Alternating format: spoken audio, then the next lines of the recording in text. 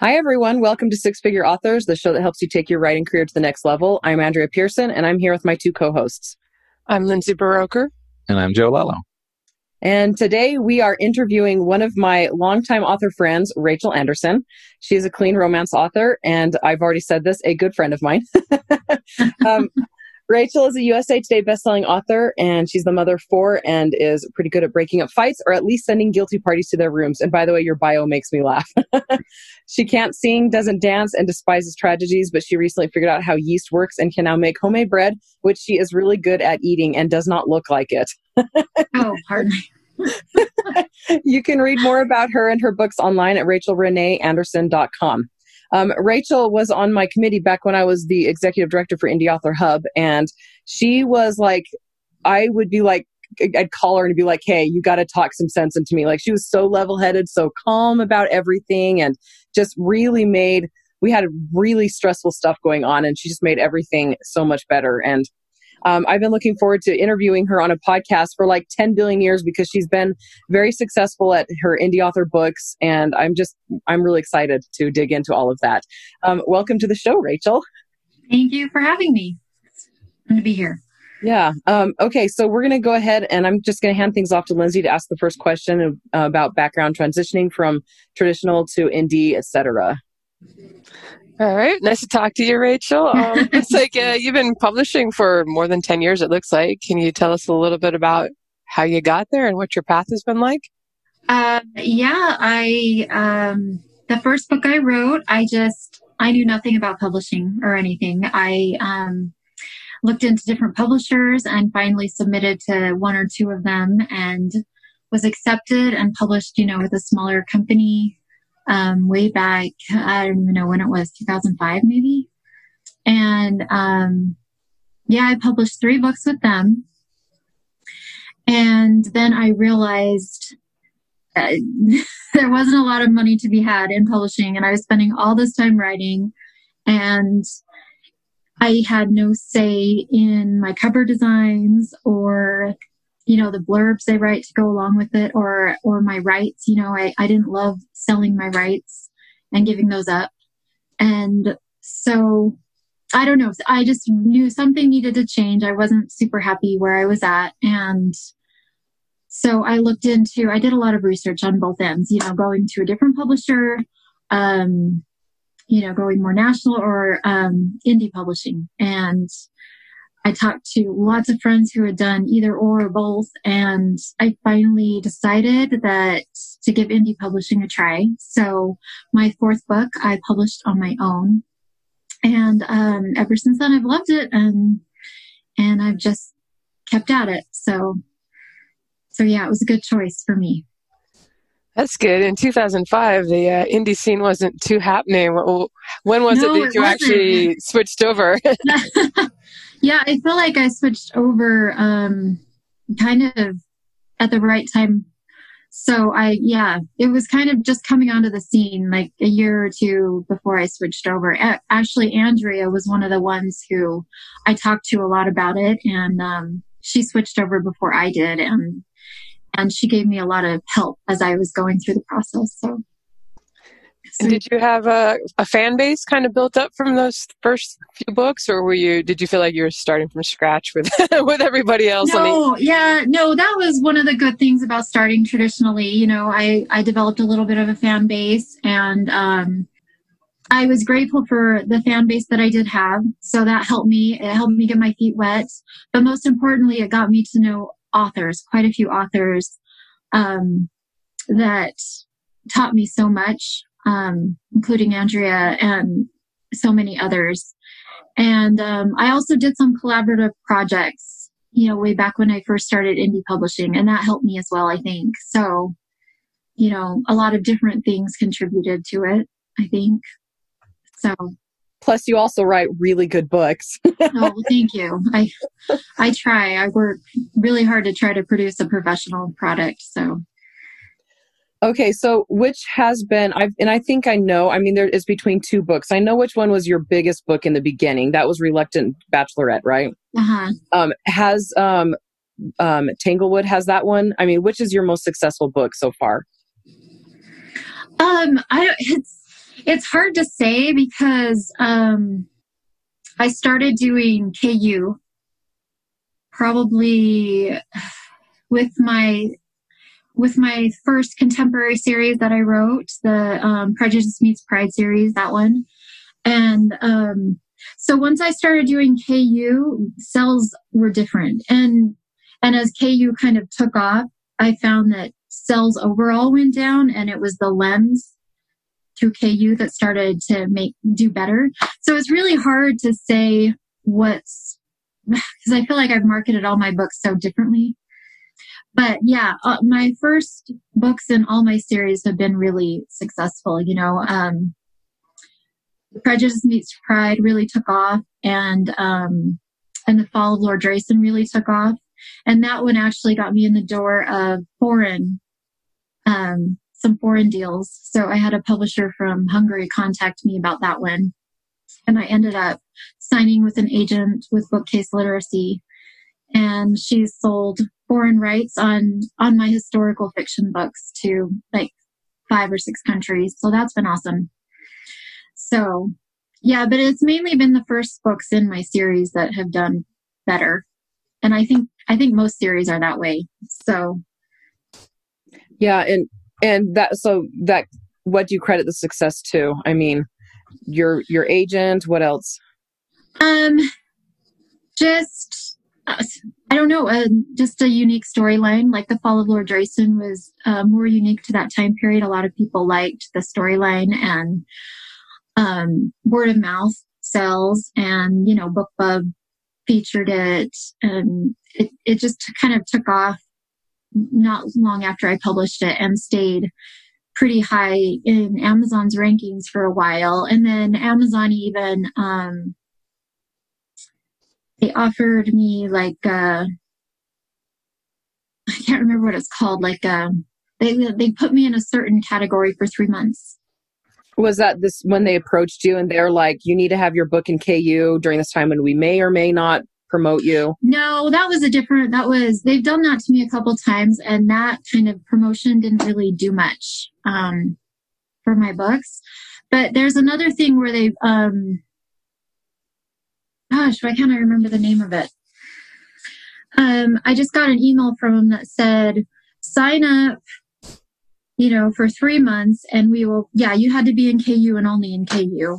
And we'll put you in this certain Kindle Daily deal. Was that what it was? Kindle Daily. Yeah. No, it wasn't that. It was a solid 3 months. And it was, I think, I don't know. I need to go do some. Anyway. They kept it in 3 months, and then at the end of the 3 months, they paid you like I got $500 for putting it in this. It's like a different type of library or something.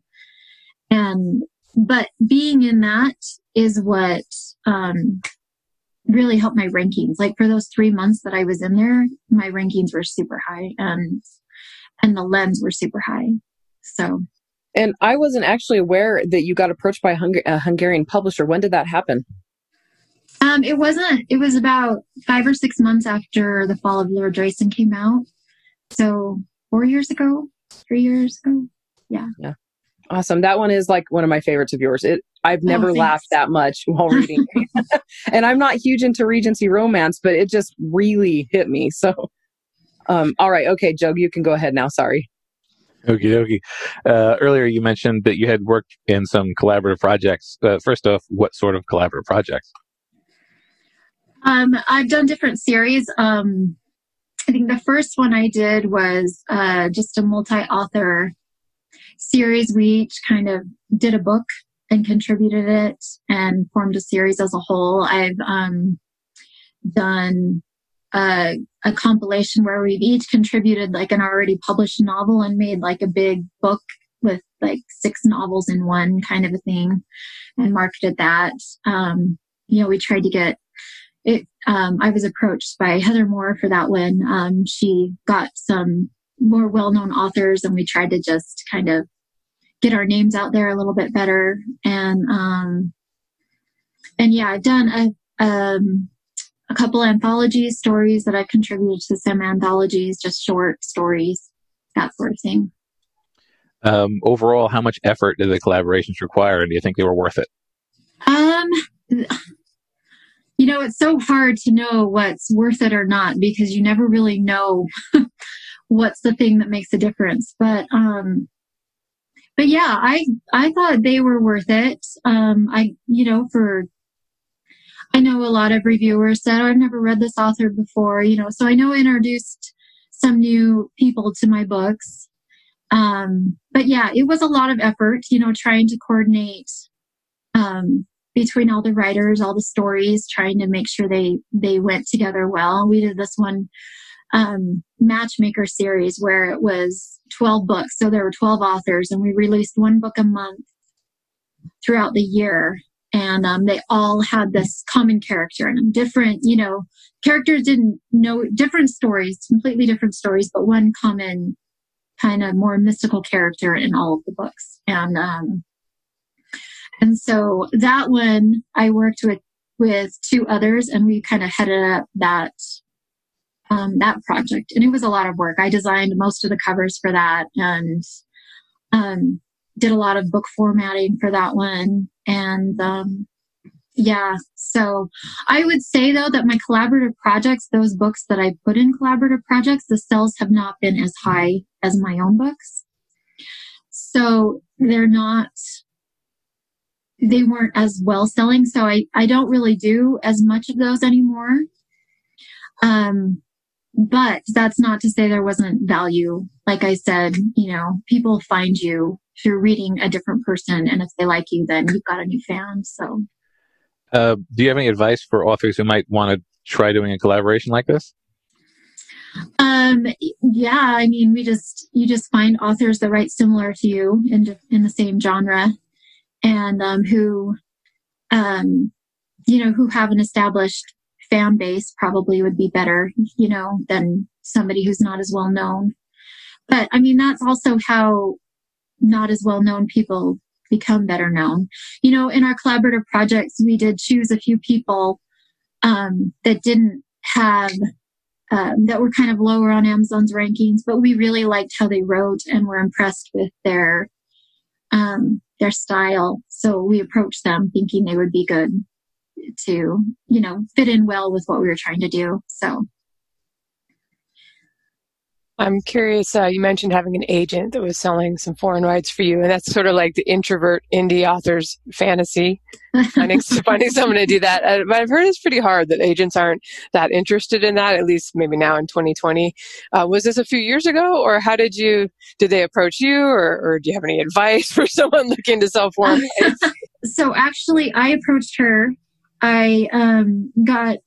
Over the years, I've gotten every now and then I'd get an email from a foreign publisher who said they were interested in my book and wanted to talk about rights. And I would always do, you never know if something's a scam or not these days. So I'd always do some digging, and lots of times I can never find any information on a publisher. So I never really responded, or it never really went anywhere. And this Hungarian publisher, when I typed their name into Google, it was this Bookcase Literacy that popped up saying that they had signed a couple deals with them for their authors. And so I knew that it was a legitimate publisher. And so I read all the bios of the literacy company, and I picked her name's Mayday Diaz. She's out of Portugal.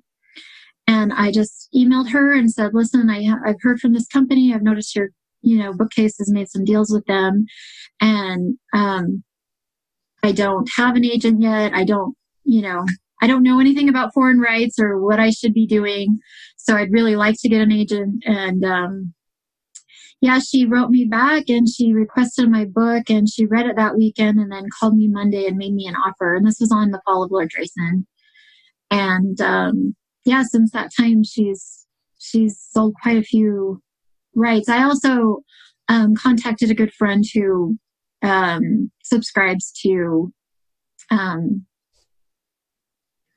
can't think, the marketplace, Publishers Marketplace. So and I asked her, I'm like, do you know anything about this agent? Is she good? And she checked the numbers on there, and she said she gets a lot of deals. So I would definitely consider signing with her. So So yeah, that's kind of how it worked out for me. And Bookcase is awesome because they really only represent foreign rights. They see this indie author thing taking off. So they mostly represent foreign rights, and they represent movie rights and audiobook rights too. So for me, they only do my foreign rights right now. So I publish my own audiobooks through ACX. So that's awesome. Is that the whole agency is out of Portugal, or just that particular agent? No, they're actually US based. Okay. She's just out of Portugal. I was like, that's the secret, is to find a foreign agent to be your foreign that thing. So I actually didn't know she was in Portugal when I wrote her. Their main hub is California. So yeah, I think Mayday is the only one who's foreign, who lives out of the States right now. So yeah, it's worked out that way. So it seems like a smart way to go about it for the agency to actually have someone in Europe to do European rights stuff. Yes, she goes to all the London book fairs and handles all the stuff in European. And she's originally from Brazil, so she has some connections there. So yeah. All right. So what are your thoughts? It sounds like you've done quite a few subgenres of romance, but Andrea said you're a clean romance author in the bio. So what are your thoughts on that particular, I don't know if you call it its own genre or not, if, its category of romance, as far as, is it up and coming in 2020, or is there a lot of demand? You mean clean romance in particular? Right. I really have no idea. I just, when I started writing, I told myself, I'll never write anything I wouldn't let my daughters read. And, I have my own set of ethics and morals. And so that's the reason I write clean romance. And I find that there is, there's not a lot of clean romance out there. So once you get your name out and you find those people who like clean romance, you definitely have a fan base. There's a lot more erotica out there. And so I think it's harder to gain visibility in that. But I really, I don't write in that market. So I don't know for sure. I just know the competition is fiercer in that market. But I don't know. The way I see it is clean romance can be enjoyed by all. I know there's some that only like erotica and that's what they'll choose, and that's not a big deal. So, but I don't know. I haven't ever had a problem selling books in the clean market. And so, yeah. Yeah, I feel like Alex Newton, who runs K-Lytics, and we had him on our old show a couple of times, had mentioned a couple of years ago that maybe clean romance was kind of an up-and-coming thing. So I was just curious if maybe you'd seen some people being a little burned out on, everything, like every single category having the graphic detailed stuff. It's just I do have a lot of reviewers that say, it was refreshing to read something that I didn't have to. Yeah. So I don't know, but so I know there's a market out there, but yeah, whether that's up and coming, I don't know. I mean, according to the movie industry, it's not. So very hard. Yeah. It's you don't see a lot of clean romance movies out there, but yeah. So I don't know. I'd like to hope so. That would be great. Yeah, I think I was poking around in the romance categories on Amazon, and there is actually a clean romance category on there now, but it's kind of weird because I actually had I would call it clean romance, sci-fi romance that I did last year, and I put it in there, but I was like, okay, I'm the only science fiction in the top 100 here.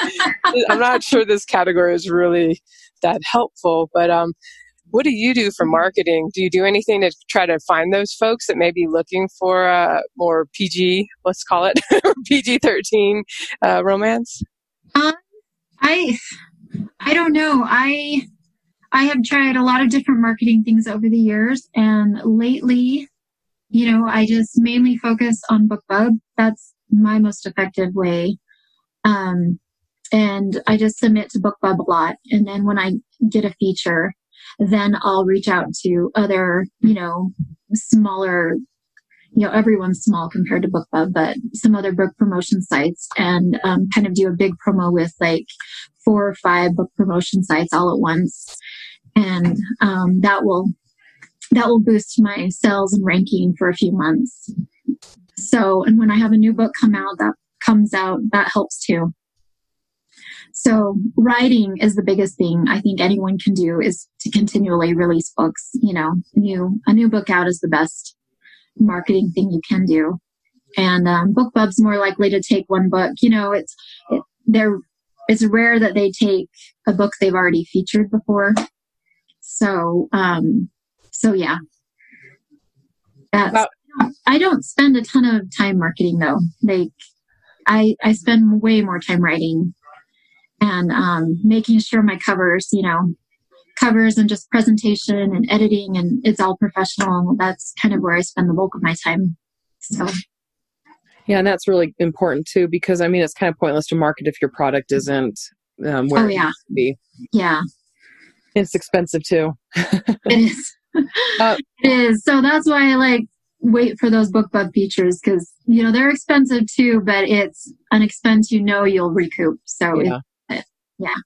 About how many novels do you have now? I think I'm about 15 or 16. Mm-hmm. So yeah, and you've been releasing like between 2 and 4 a year, right?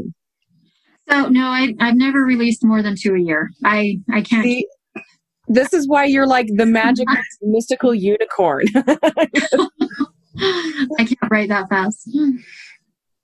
Yeah. Last year I didn't release one all last year. I released November of 2018 and then January of 2020. So last year I kind of needed a bit of a break and took some time. So yeah, I still did some promotions throughout the year that helped keep my sales a little, so making something, but yeah. I'm just trying to figure this out. So 2 books a year. And they're very good books. I absolutely love them. But I've read a lot of other good books that I've absolutely loved, and yours have always been sticky. I'm just trying to figure out, something actionable. That our listeners can be like, that's something that might work for me.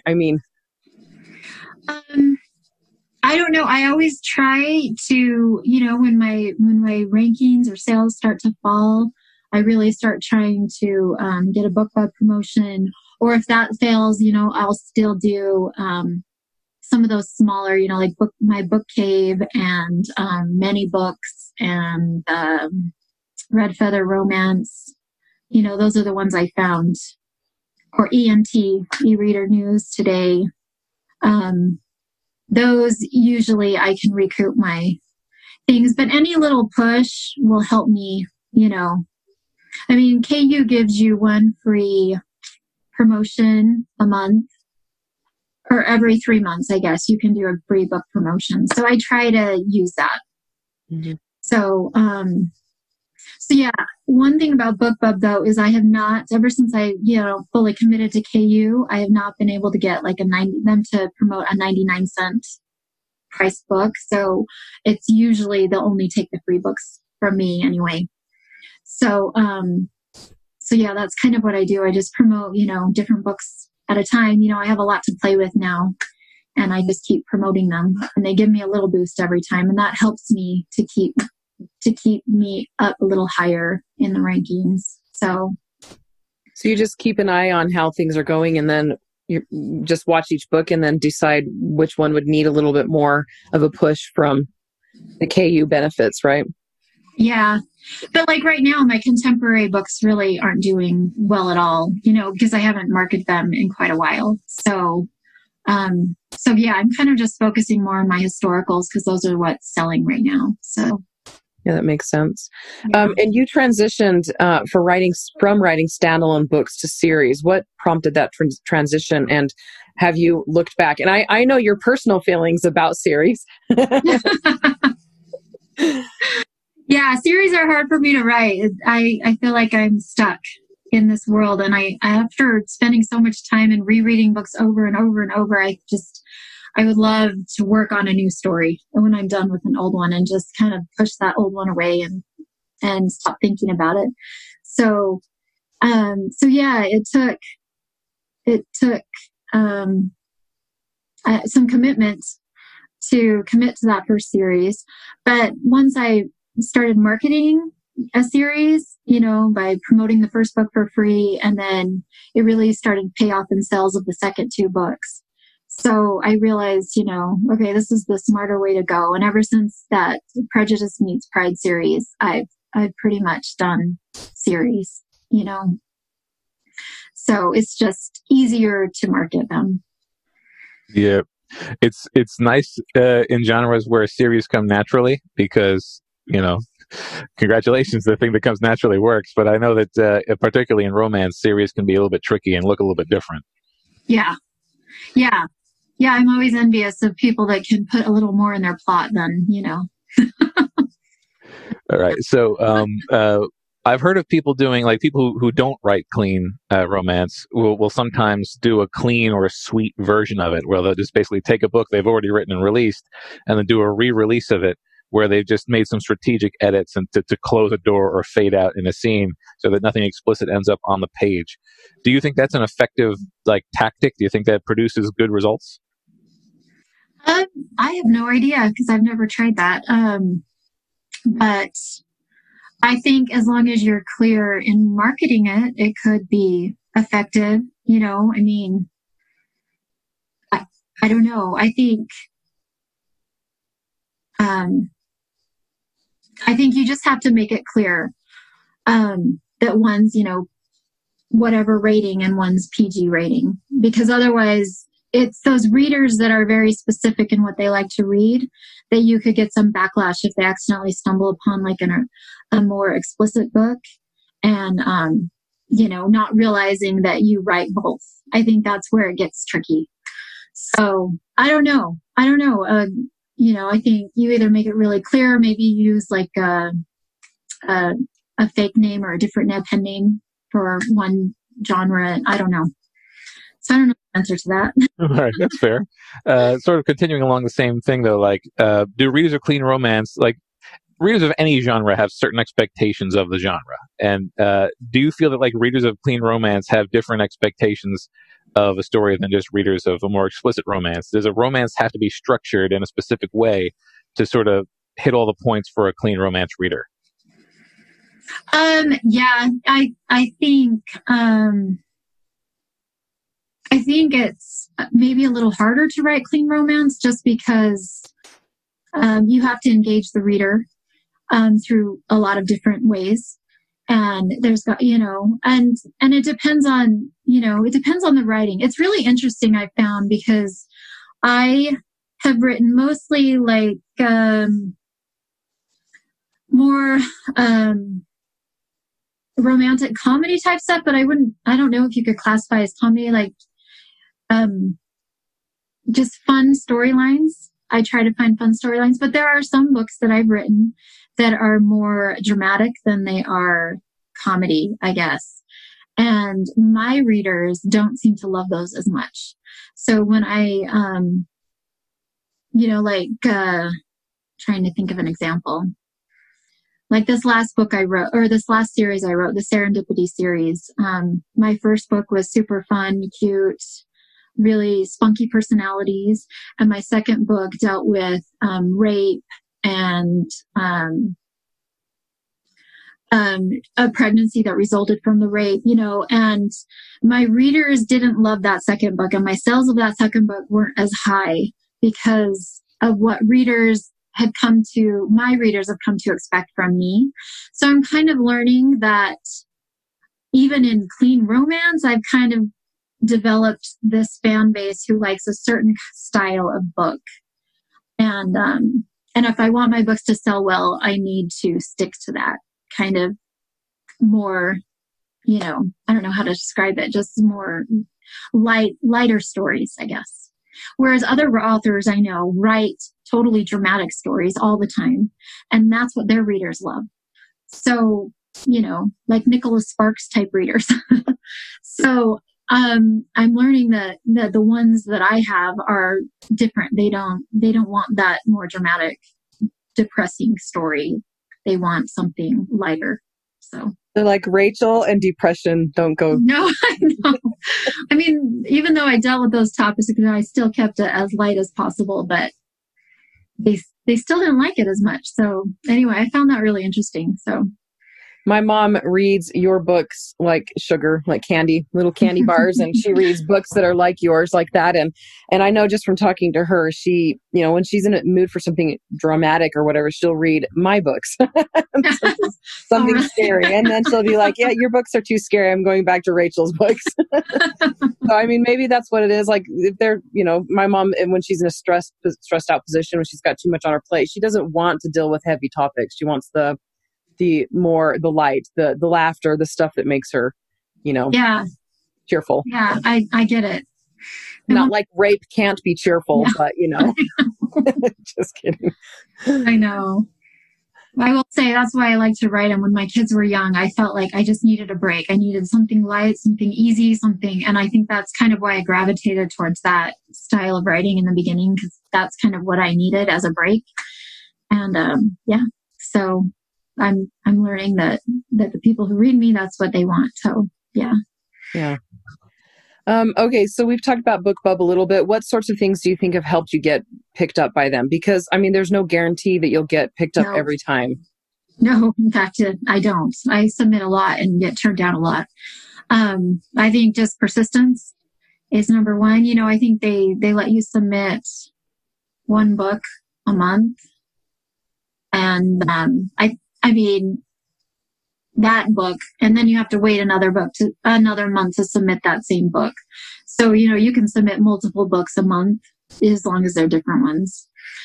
I'm learning covers are important. They like a professional cover usually. And when I submit, I usually try to put a little catchphrase at the beginning. You know how they say where you add the comments, when you put, so I always put like a little catchphrase of my story to try to hook them, whoever's looking at BookBub. And then my stats, like this book has so many 5-star ratings on Goodreads, or, I'm a USA Today bestselling author, those kind of things I add in. But ever since I started doing that little catchphrase at the beginning, I've had a little more success, I've noticed. So I don't know. That's a great tip. Now I'm going to run off to BookBub and be like, what about this book about a guy who's going to murder the woman he's in love with? That's right. Do it. See, let me know how it works. So, okay. Yeah. Okay. So you've been in KU for a long time now, and you like it there. I'm right.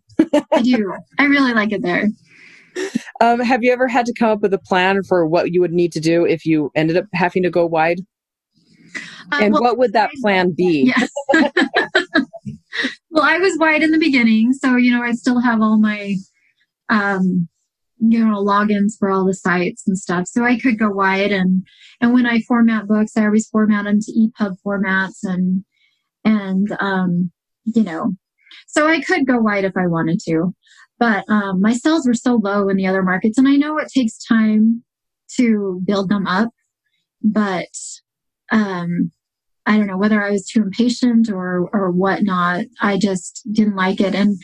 And right after I converted to KU, my lens were so high that I was making way more money in KU than I had ever come close to going wide. So your lens, what did you say? Oh, what was that? You said your lens were so high? My lens? Oh, my lens. Like, Borrows. Yeah. Borrows. Yeah. Sorry. Like my glasses were so high. Sorry, lenses. No, my borrows. That's a better term. So, yeah. And the way I see it is, like back when I was first in publishing, so many authors would be like, try to get your books in as many libraries as you possibly can, and so that's kind of how I look at KU, as one big library that I actually get paid when people, check out my book or whatever. So I feel like it gets me a lot more exposure than I would if I had just stayed wide. So, yeah. Did you have any challenges going from, it sounds like you didn't have a huge fan base wide, but did you have any like upset readers, why aren't you publishing on Nook anymore or Kobo or any of that? Yeah, I guess in the beginning I did. And, I just explained to them it's, would just write them back and say, I've just chosen this route, and you can get the Amazon app on any device pretty much. And my books are all on Amazon. So yeah, it wasn't a lot though. Just a handful of people that contacted me, but yeah, that's it. So one of the challenges, I'm kind of wide, and I launch new stuff in KU. Yeah. So I have the newsletter. People that are like, when is it going to be on Kobo? And I'm like, it will be. I feel like I would probably start a brand new newsletter if I was going to go in and be exclusive to Amazon, just because it's hard to deal with disappointment. I know. Well, it sounds like it works good for a lot of authors to do both, go wide and just kind of rotate between all the different options out there. I think I just like to keep my life a little more simple. So yeah, I don't know. I like having all my stuff in one space. And and I know one time I did a BookBub promotion back when I had just taken a book out of going wide, and I did a BookBub. And one of the markets, and then like 1 day or 2 days into the promotion, and my lens were going like crazy, were going crazy.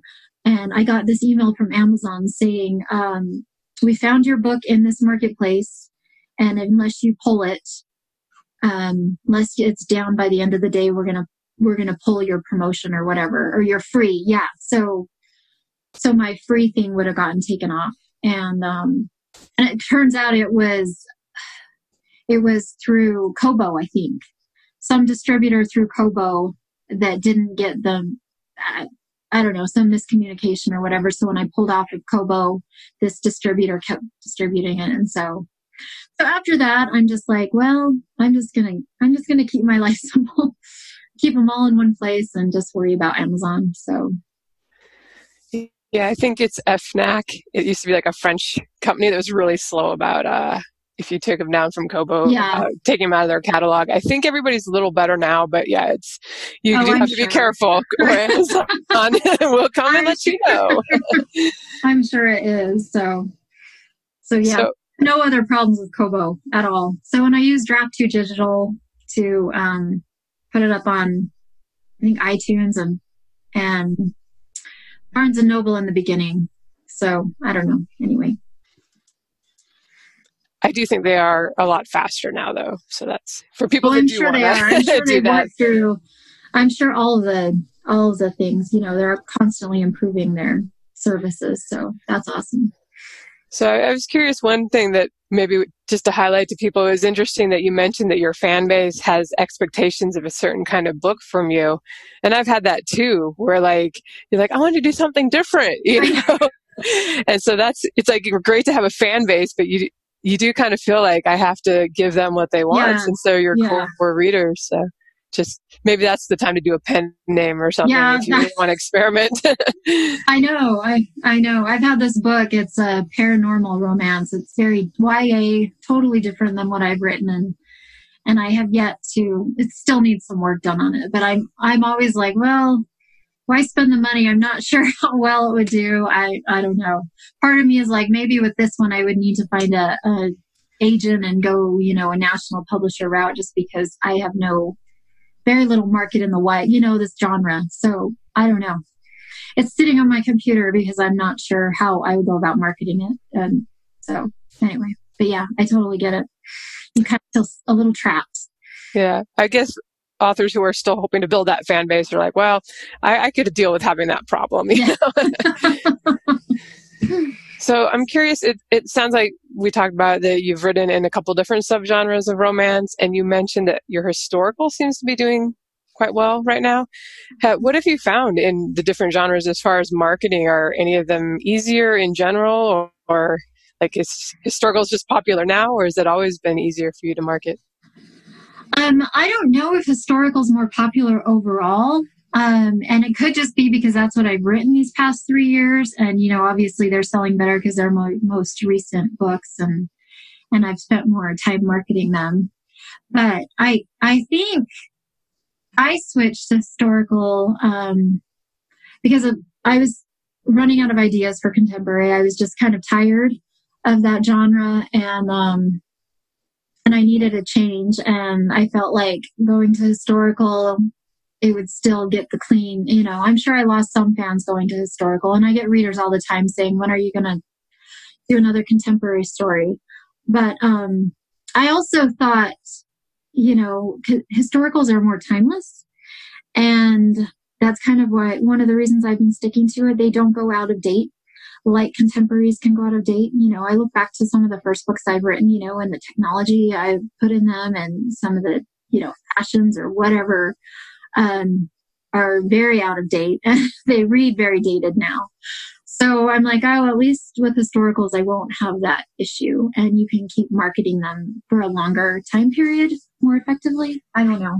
That was kind of my thought process, and that's kind of why I've stayed in historicals. Plus, they've been doing well for me. So I wonder how long you have to wait before you can just change a contemporary to a historical. Just be like, that's right. It's now a period piece for the 90s. That's right.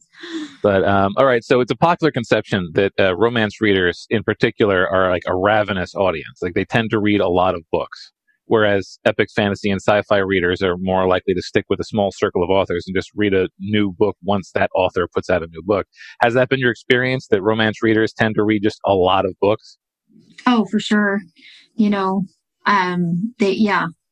go through books like, I don't know. It's pretty amazing. When I first got into it, I had so many people tell me that either romance or thrillers were the best-selling genres to write in. And I found that to be the case. I think that's why, if I were to ever do anything with that YA paranormal, it's still a romance, but it's more, it's very different than what I've written before. That's why I feel like I might go a different route with that, because I don't know how I would market it.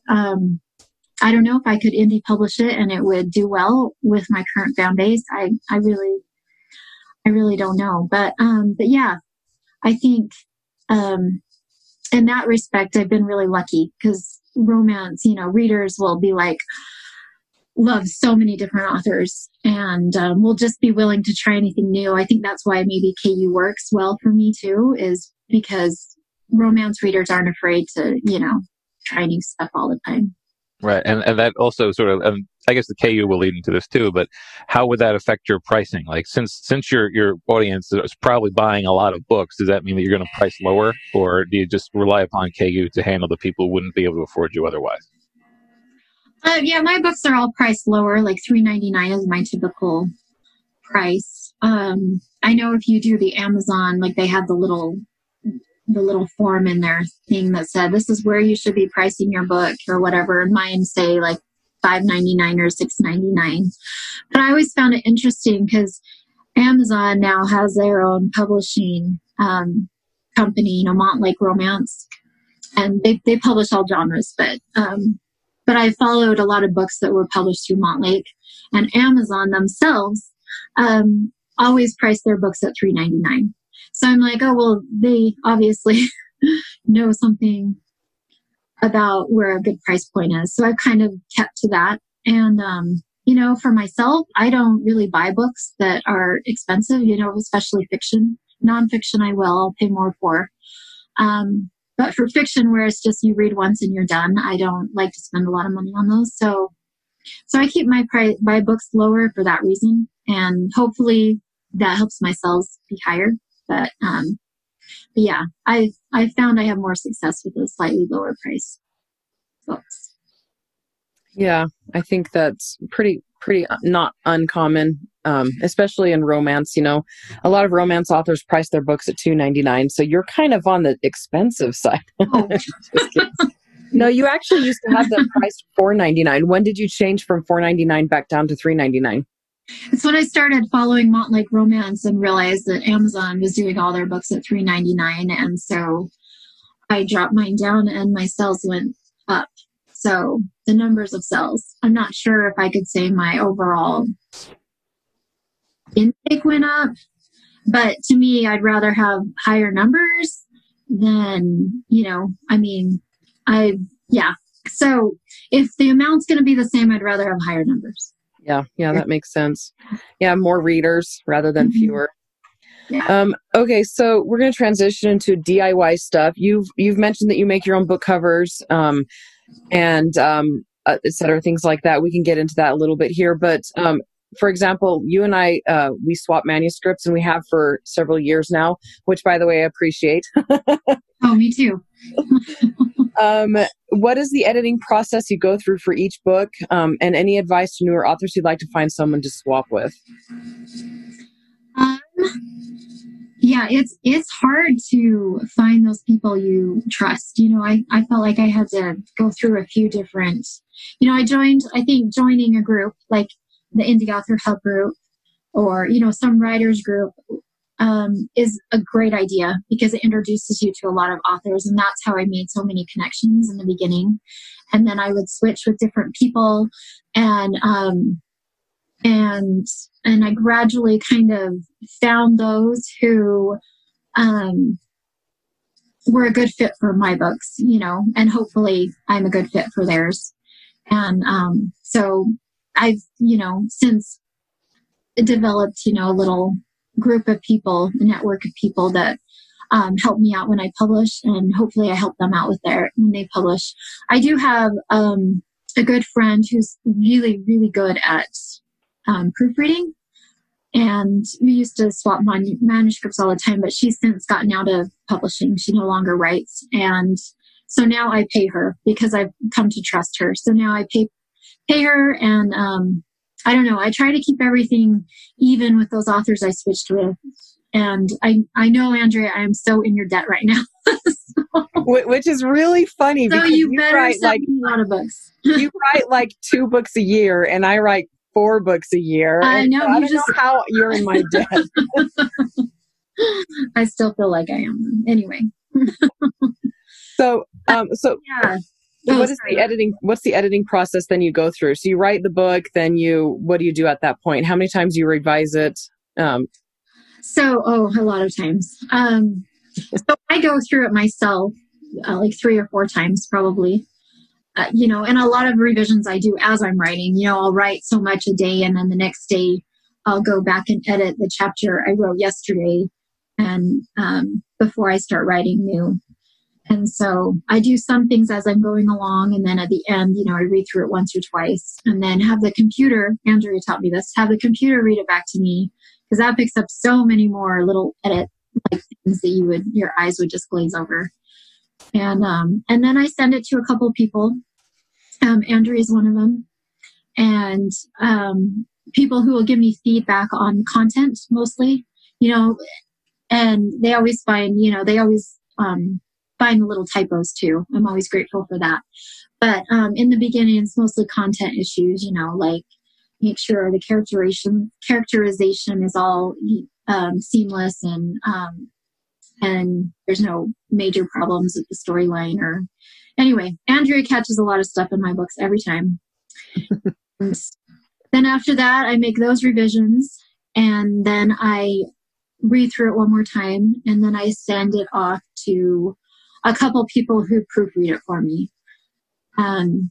So overall, I think I send it to about 5 people every time. And it's so interesting to me that when it comes to those little typo things, that all these different people, for the most part, are finding different typos. Like, it's so, like, I'll be doing one, I'll be like, oh, yeah, that's a mistake. And then I pull up the next person's critique or whatever. I pull up the next person's edit. Sorry, that's a better word. And they're different. They find the different typos. So for me, I like doing a broader thing because of that reason.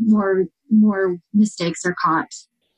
And then my audiobook narrator is awesome for my historical ones, because as she's reading the book, she'll let me know if she finds any typos as well. So yeah, through all of that, I feel like I get a pretty clean book. So I don't know, but I'm sure mistakes still get through. They always do. So it is funny because I, after my editor goes over stuff, I also have just typo hunters? Do they just readers that want early copies? And there'll be like some typos that everybody finds, like everybody. And then there's ones that like, only one person found, and you're always like impressed. I know. Isn't it interesting? So what do you do for covers? Do you also design your own covers? Yeah, I do. I like to be hands-on. And so I do design my own covers, and I design them for a few other people too. But it's just one of the things that I enjoy doing. Like, I would rather design covers than write, but it's more fun for me. But yeah, I make more money writing. So I think it goes back to my traditional published days when I had no say in what my cover looked like. That really bothered me. Or if a book isn't selling well, I'm like, can we just try switching the cover? And they're like, no, it's published. And I love that about indie writing. There's been some covers I've changed. And if a book hasn't been selling as well, and sometimes it helps and sometimes it makes no difference. So I don't know. But yeah, I enjoy designing covers. So I'm not like a professional by any means. Like if somebody were to say, will you design my science fiction cover or fantasy cover? I'd have to find really good cover art before, it's not like I can. Anyway. Yeah, it does seem like some genres would be a little easier because you could find like one stock photo instead of having to like meld 10 different things. Like for sci-fi, you might have to. Yeah. Do you have any tips for folks? For cover design? Like if they want for anybody who's saving money or trying to DIY it? Yeah, I think the best thing they can do is go find examples of covers they really like the look of, similar to what they want. And then, just spend a lot of time finding the right image. And I know Amazon has a cover design feature. I don't know if it's any good or not, but yeah, I think the hardest thing is if you don't know your way around, a graphics program like Photoshop or Illustrator or something. That's really helped me because I knew that program going in, Photoshop anyway. So yeah, if you know your way around a graphic design program, then and the look you want, then I feel like it's you just kind of copy, find a similar font, find a similar, image or whatever, and just kind of make it look the way you want it to look. But I know there's some designers out there like Steve Novak, I think his name is. He designs really nice covers, and he'll do it for pretty cheap too, like $100 a cover or something, 120. I don't know what his fees are now, but you can get a really professional product for not too much. So yeah, there's some designers too that have like pre-mades up on their site. Yes, and I've actually known authors who are like, see a pre-made that they love and then write a story to go with it. So that's an really? option. Yeah. So do they buy that cover at the beginning so it doesn't, I do always worry that... They do. Some authors are like addicted. Yeah, they're like, I got like 20 covers. I think it's an addiction. Well, that's awesome. That's a good idea too. Yeah, the pre-covers you can get for like $50 or $60 some places. And I know Steve Novak does those too. So yeah, that's a good idea. So I don't know. I know covers are just one of the most important things. And if you can't do it on your own, or if you can't find a pre-made one, then it's worth the money to spend on a good cover. So that's pretty much what I was going to ask. Naturally, lots of people are going to have different knacks for handling different parts of the production process. Like I can do my formatting myself because it's all, I was in IT and I can do computer stuff okay. I can follow checklists like a pro, but I would never edit my own stuff because I can't put a tweet together without an error in it. So when it all comes down to it, are there aspects of book production that you feel are more important and therefore more likely to maybe justify hiring someone to do? Yeah, for sure. Book covers, for sure, and editing, for sure. Those two. Yeah, I will always pay for or exchange, for good editing. And typesetting, I feel like, I've seen all sorts of different, more professional typeset books and, ones that you can just tell they just uploaded it into some program and clicked, submit. And I don't think typesetting as important. I would focus mostly on covers and the blurb and editing. So that's where I would spend my money. All right. And now conversely, are there aspects of book production that you think are easier than people think they are and that you think people could benefit from tackling personally?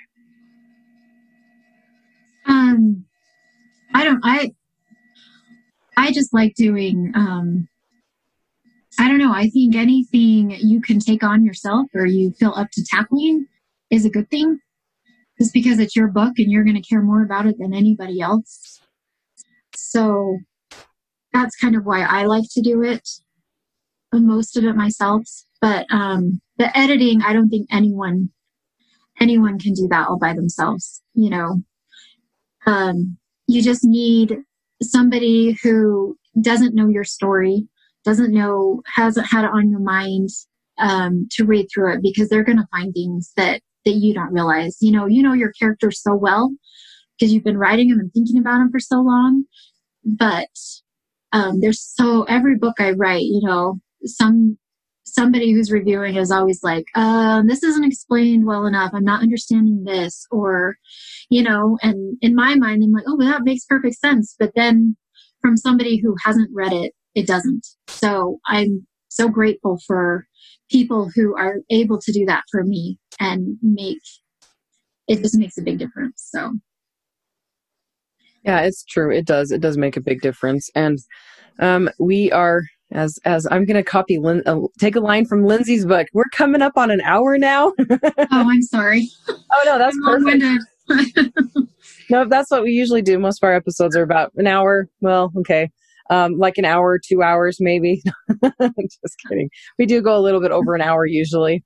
But is there any last comments you have, any final bits of advice you would have for any, especially beginner authors?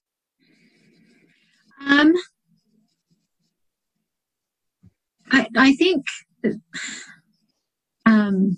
find a group find an author group. That's probably the thing that has helped me the most in the beginning, was joining a group and going to conferences and meeting people and making friends. Because I think that's invaluable. Like the three of you, how invaluable has that been? So great.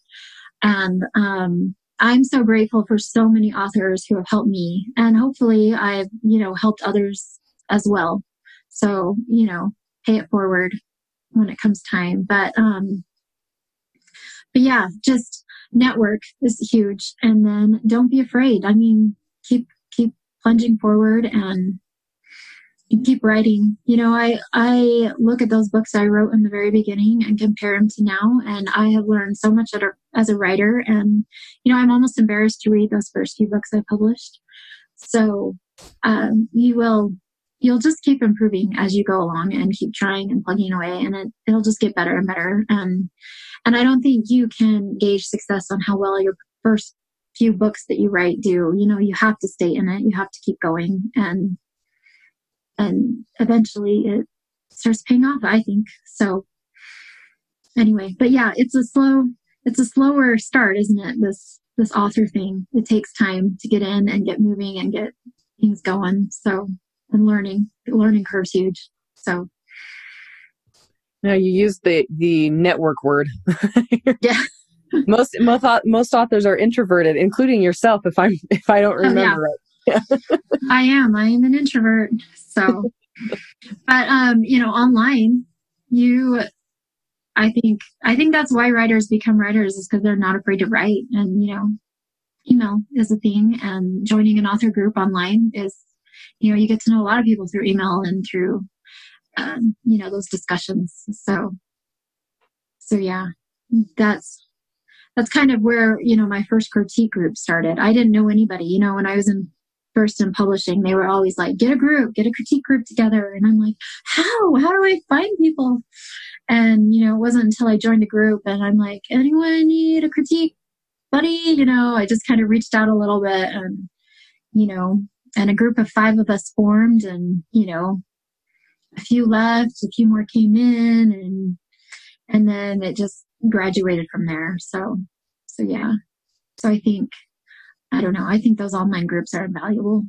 Yeah, and a lot of the people from those original groups, a lot of those authors are actually still writing, I mean, yeah.